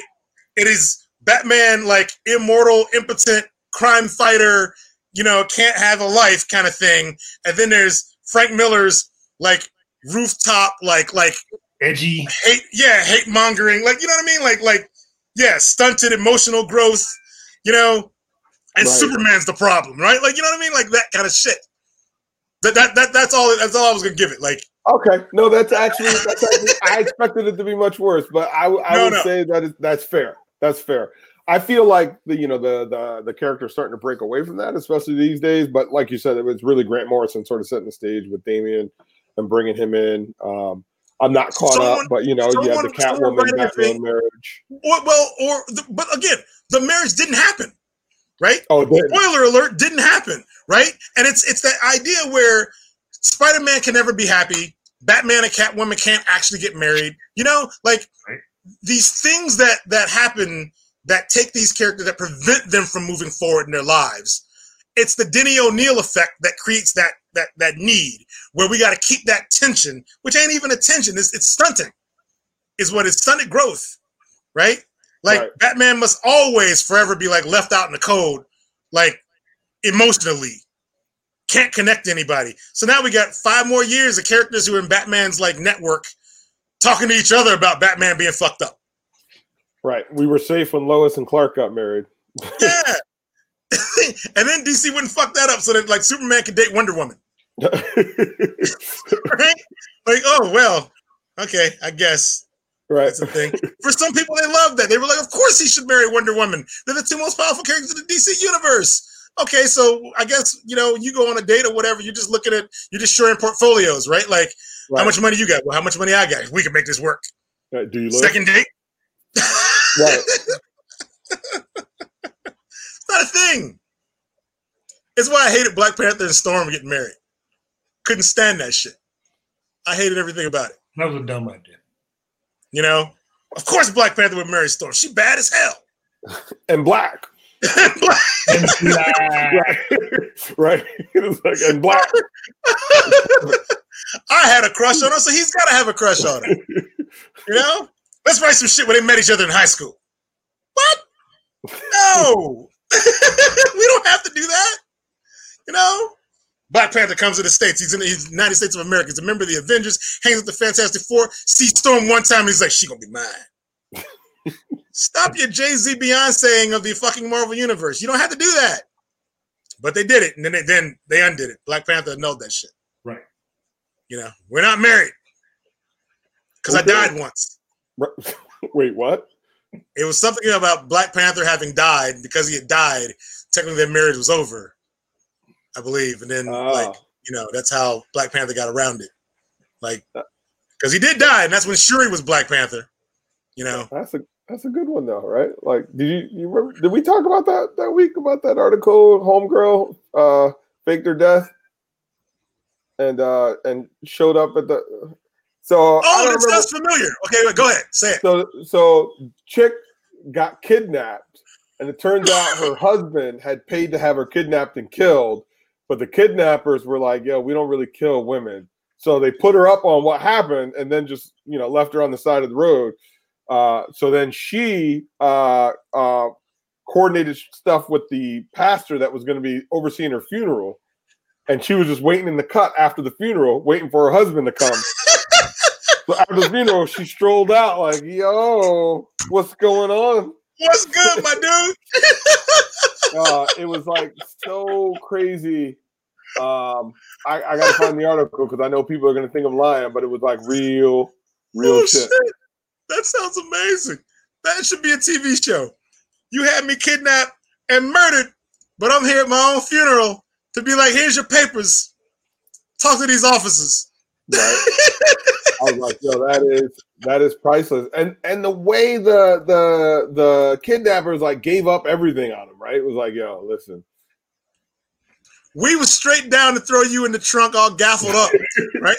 We was with every bit of that. Yeah, wife crashes her own funeral, horrifying her husband who had paid to have her killed. Wow. Melbourne, Australia. If there was video of that shit, that would be classic. Oh, right? Shit. Right? Like she just like wore like a GoPro or some shit, just walking in the church like, what's up, motherfuckers? If memory serves, they even gave her evidence, like phone recordings. The kidnappers just dime out the whole plan. Right, yo, they just dimed out everything. They were like, hey, we're keeping the money. This is a bridge too far. Right, they got paid. They're like, shit, we don't feel like doing this. After 2 days, they set her free on the side of the road, but not before giving her a cell phone, recordings of their phone conversations with Kalala, and the receipts for the $7,000 in Australian dollars they allegedly received for payment. 7,000. This also shows like sisters just straight be taking it like all over the world. Like this is Australia. Right. That chick straight up looks like she's from like Beverly, right? Like this is Australia. This is going down. Like, man, some dude is like, yo, I have a grand plan. Yeah. Yo, I need to look this up real quick. So how much was the shit? $7,000? 7 in Australian dollars. So 7,000 Australian dollars is $4,806.76 in United States dollars.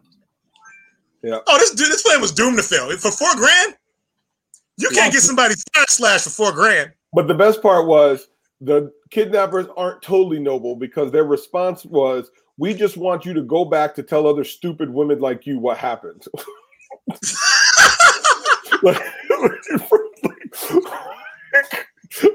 The kidnappers are still like, this is all your fault. Right. We're not going to kill you. And we don't like that guy. Like, yo, men are unbelievable, man. Like, this is bullshit. Oh my God. Everybody still needs to go to jail. Right. Everybody needs to go to jail. Everybody. Oh, wow. Man. That's amazing. Yeah. All right. I got one more crazy story I got to share, and then I got to wrap up. But let me see. Actually, one quick thing, a little good news, right? A little positive news. You might as well take advantage of the Black goodwill that's happening right now. Oops, did I share the wrong tab? I think I did. Well, let me not share that. Was that a private family? No. That was the Washington Post. It was good. Yeah. I just saw boots. I was like, is the Black community just giving away free like cashmere boots? What's going on? So, Graydon House publisher is accepting unagented submissions from Black writers until September 8th. And then they will recommend agents for you, which seems like a bad deal. But suspicious. Call for Black authors. And I guess their sister publisher is doing something similar for their imprint that does more young adult science fiction stuff. Okay. So a little positive news, right? Like, you know, Sure. That's you know, some folks, you know what I mean? It's like we said, a lot of the Black Lives Matter shit is opportunistic, but you know, I'm gonna still take advantage. That works. Of it, Absolutely. right? Yeah. So the other thing, you just get nervous when the man is like, but this is who you talk to negotiate your contract. Right. Exactly. Right. That's what I'm like. I don't know about that. Yeah. But you know, we talk about me being from the Electric City, right? It's connected. You word up. Yeah, from the neck. So stop it. We told you never do that shit again. We told you. I got a little shame that I got to put out there on my hometown area. So which serial killers from your town? Schenectady, Albany, Troy. It's called the Capital Region, and they basically treat it like, you know, one. It's basically like one. It's the Quad Cities. Right. These fine folks at Grace Baptist Church. Oh, did they take it down? Oh, win a free AR-15? Yes. Yeah. I saw I thought they. Oh, here we go. Yep. Win a free AR-15. They're doing a raffle. They're doing a raffle for AR-15. Normally, I thought that only works like in the South. Yeah. No. Yeah. So it's funny, like growing up there, like you don't realize just how backwards it is until you leave. Right. And then you get out and you're like, well, damn, that place was freaking racist as hell. But my favorite joint was the low key racism. Where was it? Something about they've got some rules around who can enter the church. Oh, Yeah, you didn't see that one? I didn't read that to that part. Okay, all right. So hold on. Yes, I got to find this. Hold on, because it is buck wild. History, purpose. I will also take this opportunity while you're finding this to drop some live news. Cam Newton has signed with the New England Patriots. What? Oh man! Wait, they're kind of crowded down there, aren't they? No. I thought somehow I thought he was associated with the Patriots. Wait, with the Patriots? Yes. Oh, okay. Never mind. Somehow in my brain, I thought the Saints. Okay. I was thinking the Saints. Oh. All right. No. He's saving them from Jarrett Stidham. Okay. I get it. Yeah. I just want to drop that in while Jeff was looking for shit. Yeah. All right. I'm gonna find this a slightly different. Because it was, you know, I was thinking of my man, stuffed the lobster down his pants when he was shoplifting in college. Tampa Bay, former Tampa Bay quarterback. Jameis Winston. Yes, Jameis Winston. Yeah. You know, eating crab legs and shit. Yeah. Well, because he stuffed them down his pants and shoplifting. Yeah. That's why I was thinking they were crowded, because I was thinking of the Saints and not the Patriots. But all right. So now all the weeks of discussion will now be about, you know, about like, now we are going to have to talk about the Bills coaching versus Tom's playing again, because now Cam Newton, could he do it with Cam kind of thing? You know, all right, we'll see how this goes. All right, so it's football. This is their entry, and I'll read it for the audio, right? No one will be allowed to be inside the building or in the service without signing a waiver. All right. As always, so this isn't something new. As always, there will be a slice of ham. The Bible word is swine outside the front church doors. Everyone entering the building for the service is required to touch the ham before entering the building. Anyone refusing to touch the ham outside the front church doors is not permitted to enter the building. GBC reserves the right to allow any Orthodox or Hasidic Jew to enter without touching the ham. So these are levels. This is levels of just call me a straight. Come up with the straight Muslim shit, because like you are basically making rules to not let Muslims into your shit, and this is hilarious and sad. Everyone walking in must touch the ham first. But remember, if you're a Jew and you got a problem with the ham, you can still come in. Right, you okay? Anything else and got a problem with the ham, you can't come in. Yo. This sounds like some south of the Mason-Dixon shit, but this is as north fucking gets. Sure, New York, baby. This is amazing. It's crazy. It is absolutely crazy. And it's funny because when I saw it, my friend posted it, and when I saw it, I was like, I trust Nora, and she's got good sources, but I don't believe this shit. I got to go find it myself. And there it was, right on their homepage. I'm guessing they took it down because it was part of the service entry, right? So, like, if the service is over, they don't need that up anymore. Yeah. But, like, damn. That's amazing. Right? We don't want them. As always, there will be slices of ham outside. Ham. But everyone must touch the ham to enter. But touch the ham, right? Like, right. There's somebody in your community who's hungry, who looks at this ham like, yo, I would prefer people don't touch the ham. I would prefer that. That would be helpful. So I can take it home and make some beans with it. So that's the link to that I fucking found it now, of course. That's the link where you can read that shit on their homepage. Fuck them because they don't use SSL. Right?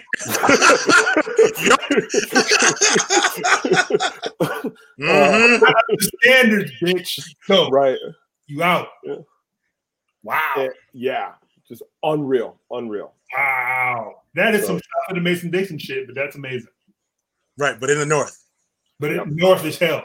Because they're not black-white racists, they're Muslim racists. Muslim. Right. Oh, they had some other shit too. They had some shit on their Facebook page that somebody radical posted too. Muslims. Right. Muslims, homosexuals, right? Just like come on, dog. Melissa McCarthy is like that dude from Trump's first press secretary or whatever. That Saturday Night Live joint when she was trying to do the press conference, but she did it all with like stuffed animals and shit. That was great. Yo. Yeah. They got another joint, on their Facebook page. Defend your family against the savages. Buy a gun or come to church June 28th and win one free. What? And it's the Baptist church? Yeah. It is not a Southern. I was raised Southern Baptist, so that's another thing entirely.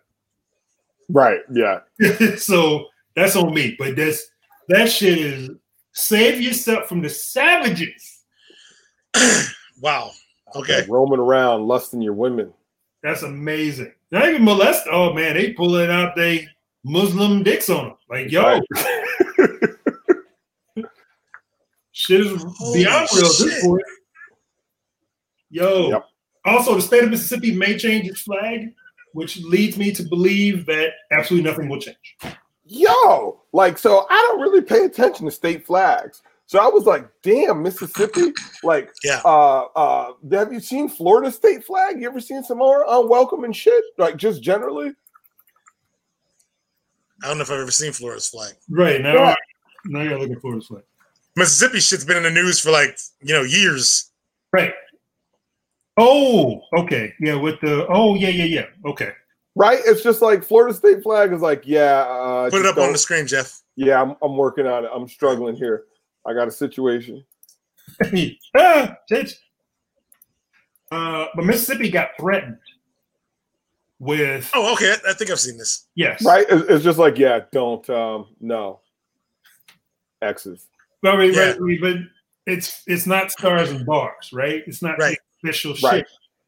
So that's how they're letting that slide. Like, we be quiet about it. We ain't got to do nothing. Right. But Mississippi got threatened by the Southeastern Conference because what matters in football says we will not bring tourism to your state. Right. If you don't change your shit.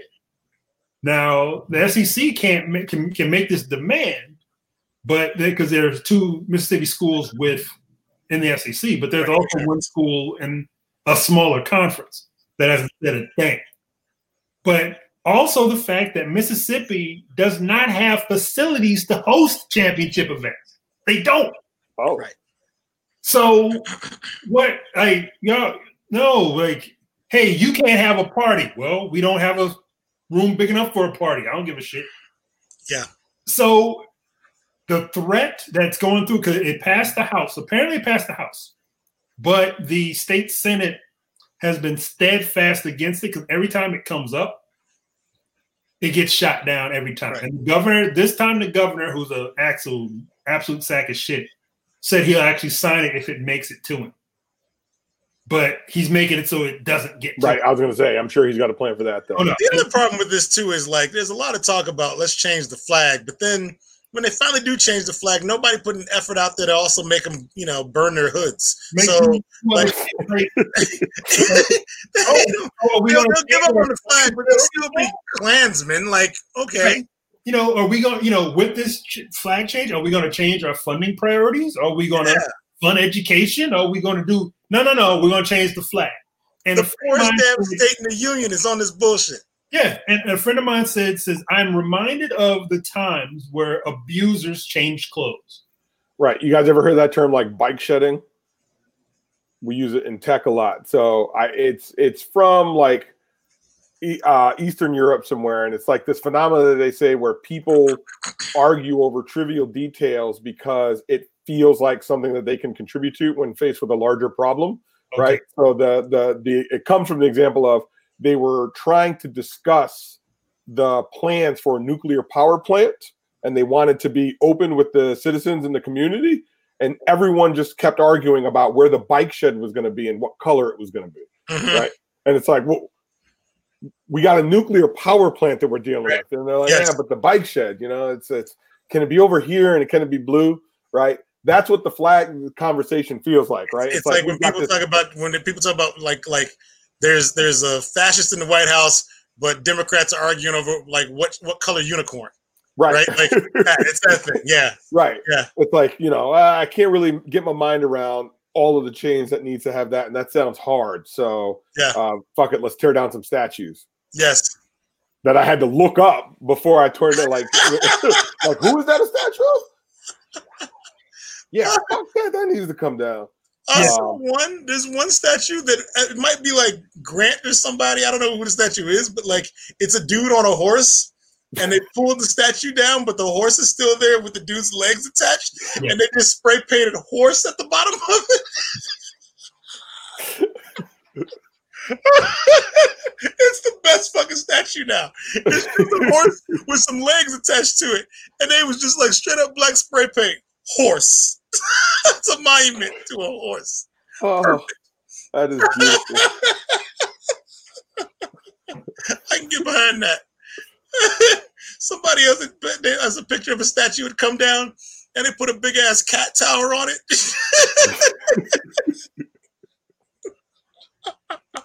All right.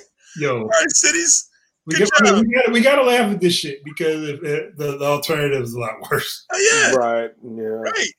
Because you can't expect the cities to go out there and just be like, okay, we'll just take these racist statues down. You're right. Let's just do that shit.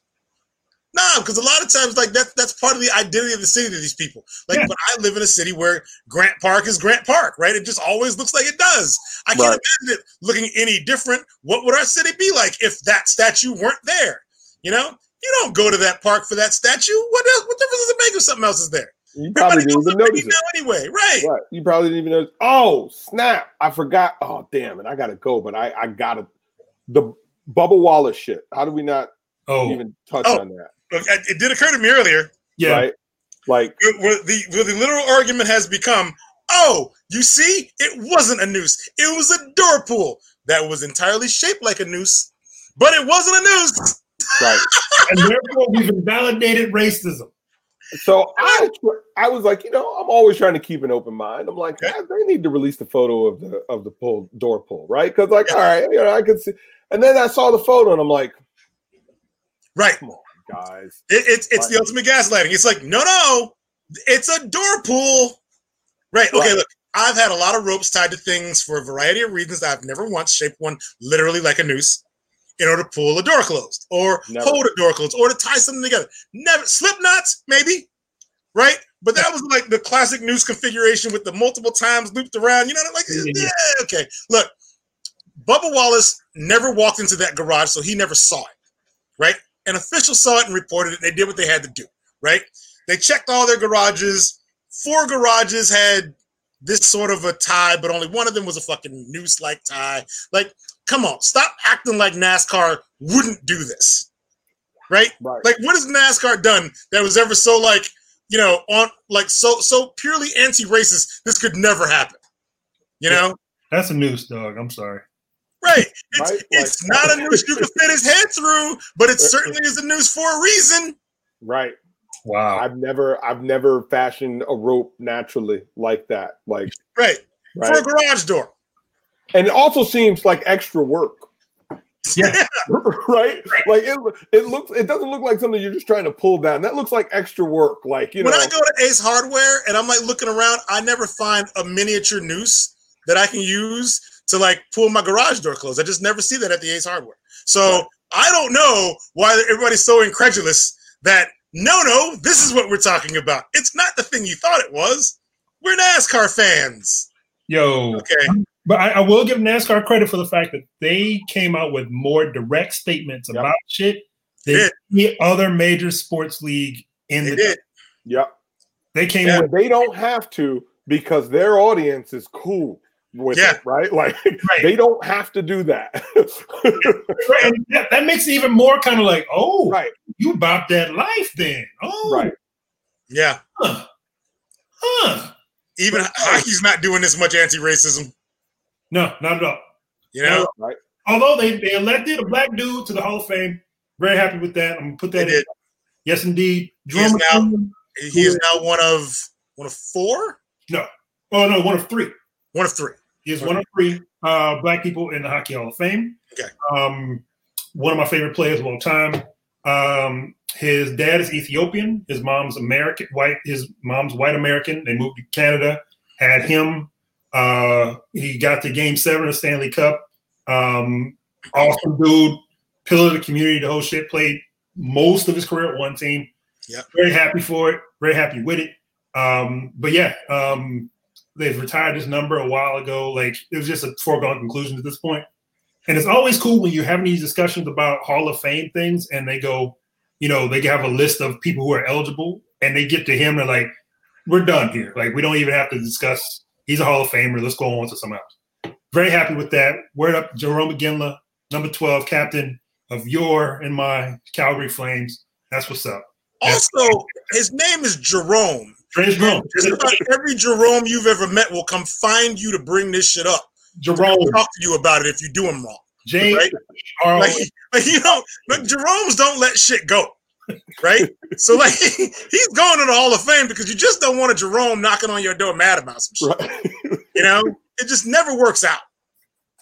Every Jerome you've ever known, like, will bring it back to you that they have been slighted in some way, and you just don't want to be dealing with it. They just, forever, man. Jerome, just let him in. His name's Jerome. Of course he is. I know one Jerome, and you just described him to a fucking T.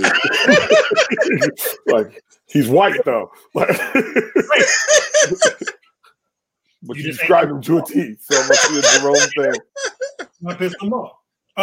Yeah, that's the hockey thing. I found out though when the Bubba Wallace shit came out that inexplicably I was following some neocons on Twitter who I guess were illustrators or cartoonists or something. That's how I got a hold of them or whatever. But they were like, ha, Bubba Wallace is the fastest race car driver in NASCAR. Oh, and I just went, why am I following you again? Right. And it's this thing that's also lost in it. Like I just said, Bubba Wallace never entered the garage. He didn't see it. They prevented him from going in the garage because they saw it, right? So, look, we don't need Bubba Wallace walking there seeing that shit. Let's report it and do what we got to do. It's not on Bubba Wallace, right? And I'm not a huge NASCAR dude, right? I'm not a huge NASCAR dude. Yeah. But Bubba Wallace is the dude that pushed them to get rid of the Confederate flag, right? They decided to get rid of the Confederate flag before Bubba Wallace anything. Yeah, I mean, okay. I thought he was behind a big push to actually get rid of it.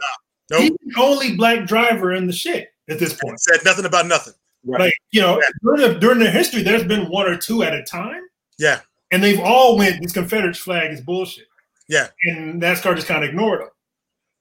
But with this whole atmosphere and everything, they finally decided, you know what, this is bullshit. Let's get rid of it. Right. Yeah.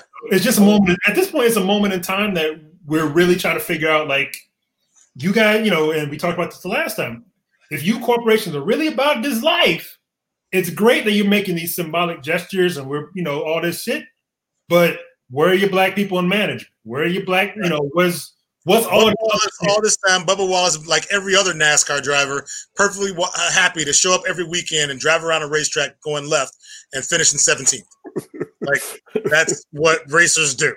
They go left every fucking weekend and they'll finish 25th for 10 straight years and get a check. That's what they do. Yeah, that's the job. All right. I got to wrap up. We hit our shit anyway, I think. Yeah. So we did good. We did well. We did well. Not 2 weeks, because I'm out. I'm going to be out in Mount Rushmore on our next regularly scheduled Sunday. Okay, well, 3 weeks then. Whatever. So 3 weeks. And maybe by that point, not only will I have some nerd shit, but I will also have listened to Haken and have some whole shit because I've been challenged to listen to some new shit. So I'm going to take that challenge. So 3 weeks, we're going to do 3 weeks. 3 weeks.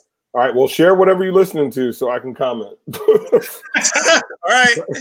Word up. Ladies and gentlemen, this has been episode, whatever number we're at right now, of Stakes is High. The Black Nerd Podcast. Yes, ladies and gentlemen, I have been Troy Hunter at Tall Black Guy on the Twitters and on the internets, all over the spot, doing the thing. I am Terry Gant, a.k.a. Doc Midnight, a.k.a. Dread October, who is now forcing Troy to listen to some prog metal, and I can't wait. Jeff just also said, you heard it, he's going to listen to it too. It's going to be awesome. I don't think he knows what we agreed to. Right, I'm Jeff Smith, and I didn't know what the fuck I just signed up for.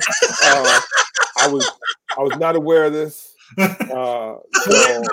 Thank you for listening. Thank you for watching. Thank you for commenting. Thank you for being here. We appreciate y'all. We will holler at you in 3 weeks. Thereabouts. Peace.